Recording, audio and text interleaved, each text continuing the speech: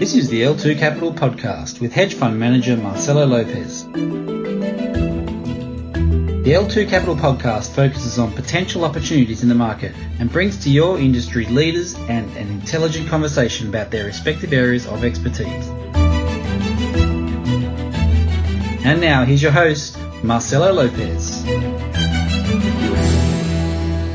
Hello everyone and welcome to the L2 Capital Podcast. I have the pleasure to talk today to another Brazilian, Otávio Costa, mostly known in the financial markets as Tavi Costa. Tavi is a portfolio manager at Crescat Capital and he's responsible for macro research. So Tavi, thank you for coming to this program. It's a pleasure to talk to you. Hey, thanks Marcelo. It's a pleasure to talk to you as well and I look forward to this conversation. So before we start talking about the macro picture, could you please tell us a little bit about yourself and Crescat Capital?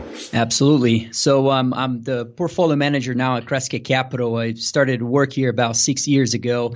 We cover, more of this is a global macro hedge fund, and we develop macro themes through our systematic models, but it's very much of a discretionary strategy, if anything. And today, if we're going to look at the markets in general, our three high conviction themes are the U.S. being at the very late stages of the business cycle, gold being a very attractive asset to hold if there is such a downturn in the cycle, and the third one would be China and Hong Kong being perhaps one of the largest credit bubbles we've seen. But here at Crescat, we manage two portfolios or hedge funds, a global macro and a long short. We also have a large cap strategy, which is an SMA, and also now we just launched a new strategy that only focuses on mining stocks in gold and silver space. I was born and raised in Brazil and moved here to the U.S. to play tennis in college back about 10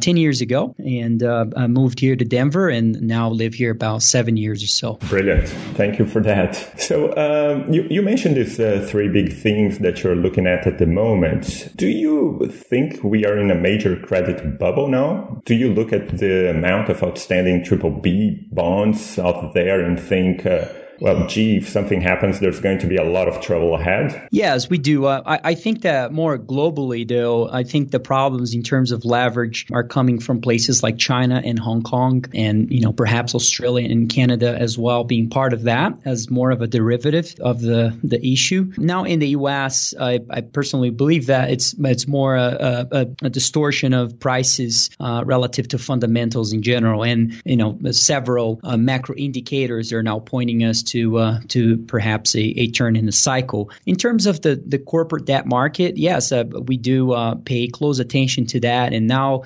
recently, especially on the leverage loan side, which reminds us a lot of those products in the housing market in 2008 and 2007, prior to the global financial crisis, with CLOs now packaging those leverage loans, and now you look at the prices of those bonds is starting to falter, and I think that divergence with junk bonds and the market overall looks quite interesting, especially as a bearish sign. But I think the distortion here in the U.S. is mostly due to asset prices in general being historically high relative or across almost every asset class you can think of here in the U.S. I think we're starting to have a transition now, especially on investor mindset of starting to really focus on more profitable projects and profitable investments in general. One good example of that was obviously the WeWork situation of now we have a ton of recent IPOs,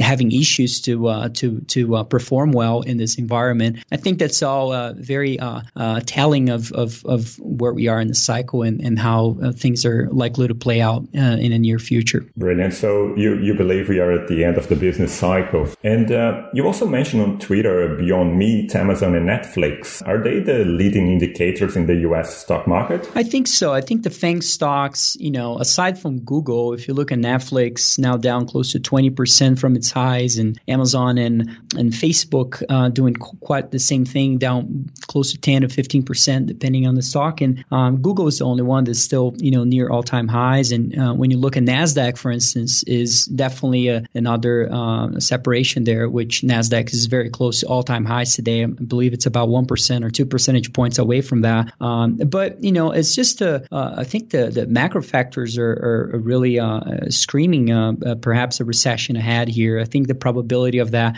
is really high. I mean, we have there's so many indicators. I'll give you one, for instance. We look at things like consumer confidence and unemployment rate. And when you look at that, those tend to be very reliable contrarian indicators. They most likely most of the times they're very correlated to the changes in the business cycle. And if you create a ratio of that, just look at the consumer confidence provided by the Conference Board relative to unemployment rate. What you see there is that ratio is now retesting levels that happened during the tech bust and the 1970 recession. I think what it tells you is that perhaps consumer confidence have reached an extreme, and unemployment rate or the labor market can't really get stronger than what it is today. And we're starting to see some turns now. Job openings is starting to fall. When you look at that on a year-over-year basis relative to GDP, you can see that has also a very high correlation to GDP changes. And just in general, the breadth deterioration in the S&P 500 now the percentage of members in the S&P 500 below 100 days moving averages is now trending lower. And I think the major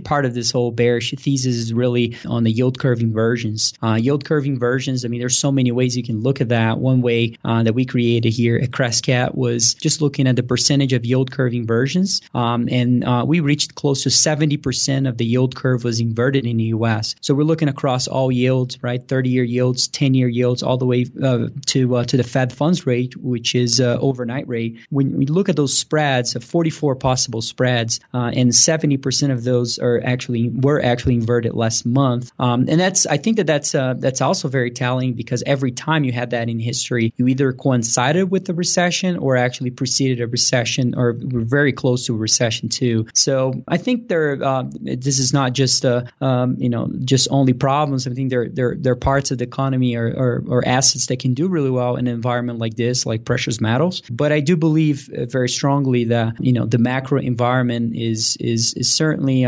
deteriorating significantly in the last few months and years, and I think we're getting close to an inflection point here. Interesting. We're going to talk about precious metals soon, but just to stay on the theme for a little while, do you think negative rates are coming to the U.S.? Personally, I'm not a fan of how people are saying that this is kind of a easy trade, that interest rates are going to go negative. And I what we're seeing today actually is that interest rates are very low in the U.S. at the same time as now inflation is starting to pick up, especially core CPI and also median CPI. You can see both now being at a decade high, and that's and the other thing you can look at is also there's a Michigan University survey looking at outlook for rising prices now at a fresh 40-year low, which goes to show how the consumer and the households in general in the U.S. and investors are not really perceiving any type of risk in terms of inflation going forward. I don't necessarily share that thought. I actually think that there is a high probability of inflationary forces here picking up in recently. So I don't think it's an easy trade to just get long treasuries and go for the ride of going negative on yields. So in terms of 10 years and 30-year yields, I don't think that's perhaps it's not even close to my high conviction trade at all. In terms of the Fed funds rate, I think it's possible. I think that's the Fed reducing rates even more aggressively, as we've seen that monetary policy has become more and more aggressive over the years and across different business cycles since the 80s has been getting worse and worse, or more and more aggressive. So I think that part is quite possible. But on the 10-year and 30-year yields, it's not a bet that we're necessarily taking in a portfolio. The one bet in terms of rates that we're taking is more in a spread between German bonds and U.S. bonds or U.S. treasuries. So when you look at the 10-year yield differential between those two economies, those rates tend to converge when you get to, very close to the end of the business cycle. So I guess it's another way of also protecting your portfolio against perhaps a move in the business cycle here. It's actually a trade that has been working very well throughout the year, which is 10-year yields in the U.S. have been reducing, but also at the same time you've had recently, especially German bonds yields starting to move a little higher. So that convergence of the two rates is something I think it's a lot more attractive than being long treasuries on its own. The treasury part in our portfolio, we have a small position short U.S. treasuries, more directional in it, but that's nothing big. It's more because we think that inflationary risks are mispriced here today, given a lot of this the macro indicators showing that inflation could be picking up, and I don't think it could take a lot of people by surprise. Interesting. Do you believe central banks can pump up liquidity and maintain this bubble for much longer? Do you try to time the market? I think that's the $1 trillion question. I wish I knew the answer, and I think the best way to answer that question is really going back in history and look in seeing how that worked. The one instance we have here to look back is in 2006 and 2007 when similar macro indicators are also deteriorating at the time. What we had was that global central banks are printing money at the time significantly. I think it was somewhere close to $2 trillion prior to the first QE from the Fed. That never really prevented the business cycle from turning. I think what people are maybe confusing here is how I think, for instance, is that if there is liquidity from central banks, I don't think that liquidity will necessarily flow into risk on assets, especially stocks, especially now at record valuations that we are today in so many fundamental factors you can look at. So, I think that's, liquidity can be pumped up, but I think liquidity will really flow towards things like precious metals. And so I think that's where the bet is in terms of the macro outlook, especially now with, I can't see a scenario in which, the growth in the U.S. here economically will pick up, and also, stocks, let's say stocks will rise here going forward in the next year or so. It's really difficult to see that happen without being pumped up by very extreme monetary policy, which would be positive for gold. So if anything here in this interview, I think that if there's one trade that I think it's going to work out very well in the following year or so is being long the gold to S&P 500 ratio. In other words, I think that gold is going to rise and I think stocks could fall. So I think that ratio is likely to double in the next 2 to 3 years. Interesting. I have spoken to many people this year on this podcast, and pretty much all of them have recommended gold, or if you prefer, precious metals. Gold has gone up a bit this year, and you believe it's just the beginning of a multi-year bull market in precious metals, right? I do. I think it's we had a run up in 2016, right after that final rate change in 2015, late 2015, and that caused a correction in the market. Gold prices began to rise, and then that only lasted until, I guess, August of 2016 on gold and silver stocks, and also the underlying physical gold and silver too. Since then we've had a sort of another part of a continuation of the bear market, especially for the stocks part of it. But I think that now we've I think Jim Grant put this very well in terms of how to look at gold. It's almost like a function of looking at one divided by faith in central banks, and I think that we've reached a peak of in terms of that faith, and I think that we're now about to see a change in that. If we put together just a lot of the indicators today in terms of the CPI being at a decade high, being record late in the business cycle, global debt being at historical levels, and the corporate debt problem that you just mentioned, central banks now easing. I think that whole scenario has to be somewhat positive for precious metals. I think it's a good bet. I think a lot of mining stocks have been depressed since 2011, and there's a lot of value to be found in that space. So we've been focusing a lot on that, and I think we're in the very early stages of a bull market for the entire space, and it's going to be. I think there's a lot of opportunities still ahead. Cool. Do you prefer gold over silver? I don't look so much that way. I think I look more in terms of how to construct a portfolio in terms of risk. Obviously, silver is a lot more volatile than gold, so we have a larger position in gold and a smaller position in silver. Doesn't mean we liked one more than the other. I think we did prefer silver before just because of the positioning on CFTC, but today, we've had kind of a standard position in those two commodities. We've kind of added to a few precious metal stocks recently as a lot of them pulled back since that run up that you're talking about a few months ago. And I think a lot of them look very interesting technically and fundamentally. We've had the luck to go to a few conferences to meet a few of those CEOs, and I think there's a lot of stories there that are quite attractive, and the whole bull case for gold and silver mining stocks looks very appealing. Interesting. You're betting on gold and precious metals, but you're not bearish on the US dollar, are you? No. So the bearishness of in terms of is more in terms of risk on assets in general, and I think that the problem here is that that's the issue with treasuries, that is so hard to take a position on treasuries, is because there is a deflationary force coming from China because of the currency. The currency devaluation does cause a very large deflationary force worldwide. So I think that's the biggest part that is hard to take a position. I think for instance, gold is rising for other reasons, more as a safe haven aspect of it, which is why we think it's so attractive. Now, answering your question, no, we're very bullish on the dollar, especially relative to the Chinese renminbi and the Hong Kong dollar, just because the Hong Kong dollar has a very low implied volatility to bet against. You don't have to take up a large position of your portfolio to put that position on. So that becomes more interesting. In terms of China, it's just looking at the credit bubble that we've seen build up in China with close to 400% normalized growth in banking assets. It's close to $40 trillion of balance sheet assets, not even counting the off balance sheet assets. And China, if you looked at this very indebted growth model, it can't afford a strong currency. So this entire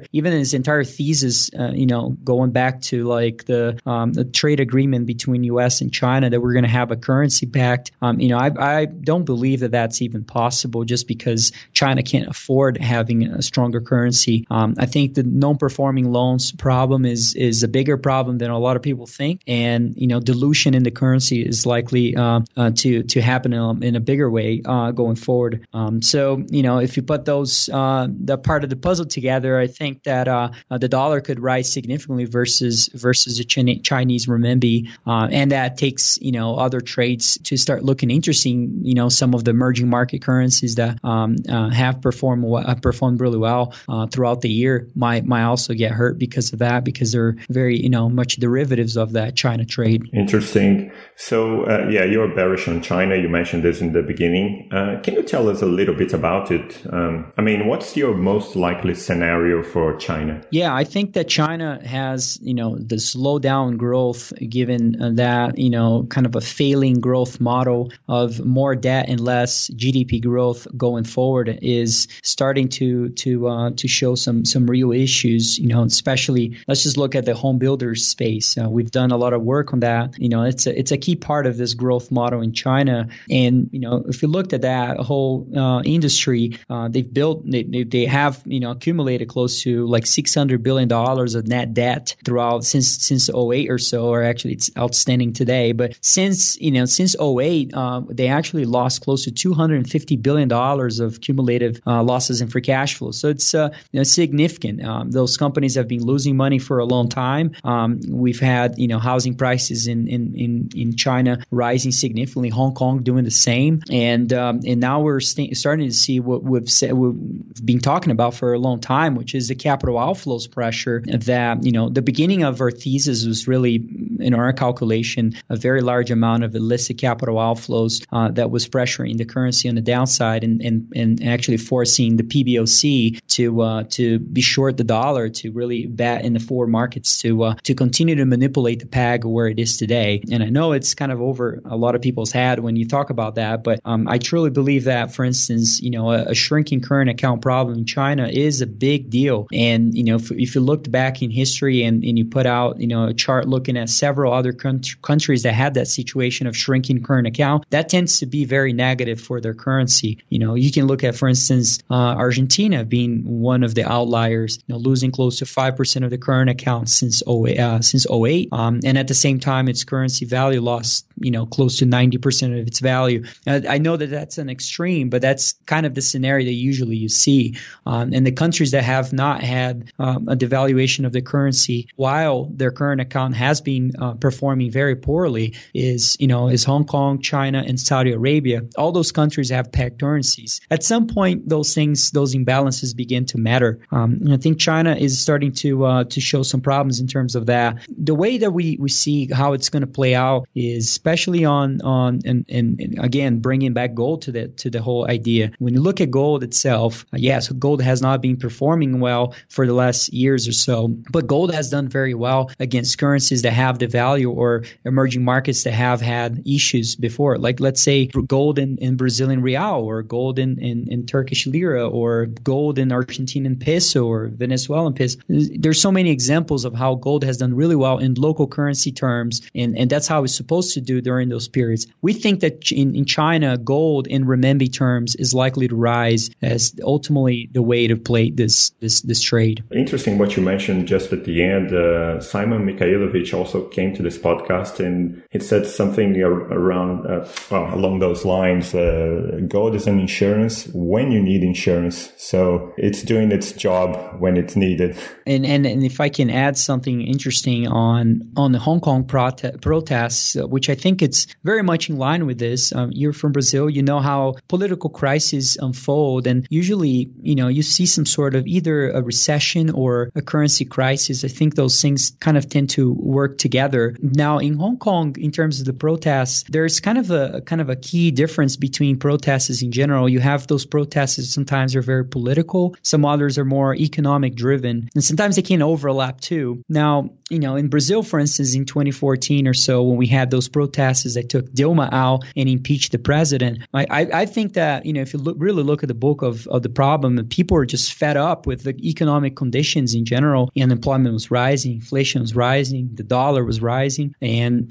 that caused people to really go after and create social unrest and look for a political change. I thought that initially the Hong Kong protest was a lot more, related to the democracy move. But now the more I research more about it, what I understand here is that, sure, there is a move towards that. But what's really here that is a lot more important and which makes this protest a lot more serious than other protests is when it's driven by economic issues. And I think that that's very much what this is about, is people are fed up with their the standards of living in Hong Kong, house prices and low wages and so forth. And I think that that's really what's driving, because if it's not that, it's hard for something to be sustainable, because what causes you is that people start getting hurt as they protest more. Either their jobs start doing more poorly or their businesses start doing more poorly. So they end up giving up on the situation. Now, when the economic situation is already bad, it kind of gives you no reason for why not. Am I not going to, create a social unrest here? So it's, I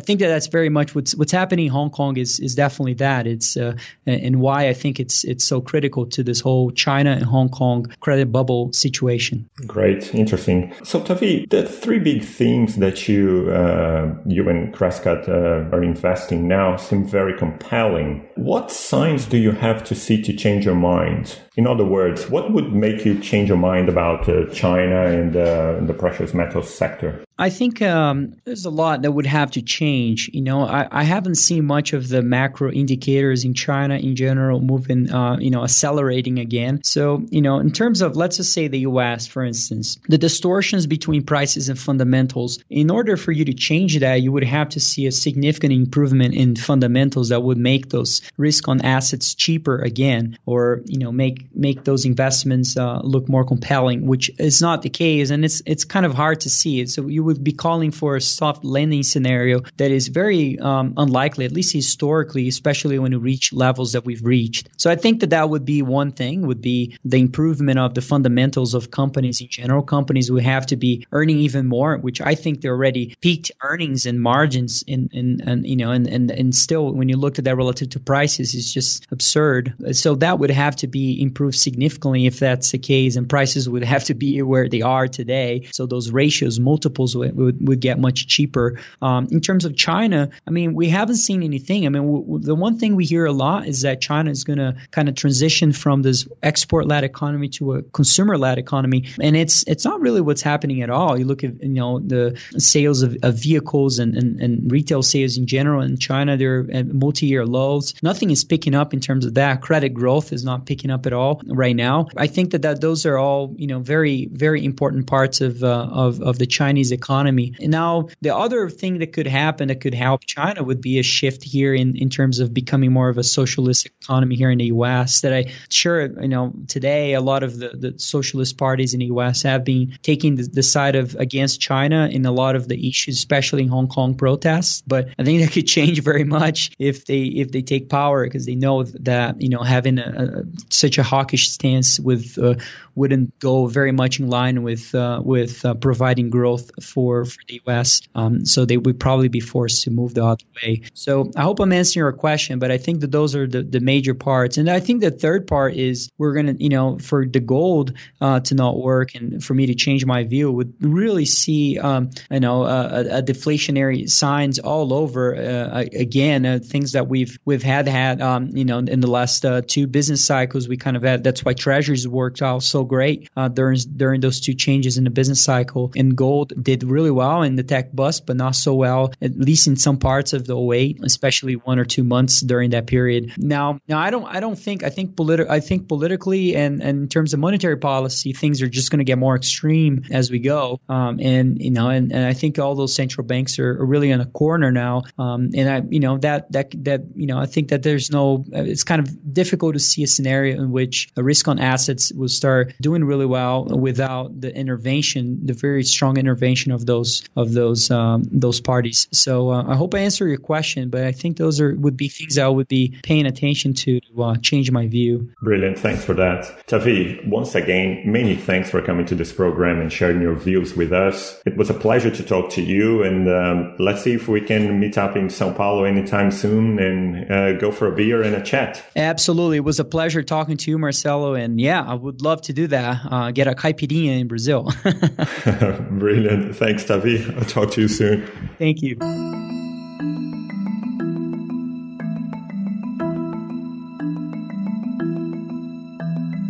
If you like this podcast, feel free to forward it to your friends and colleagues. We appreciate your time, support, and your feedback. You can follow Marcelo Lopez on Twitter at MALopez1975.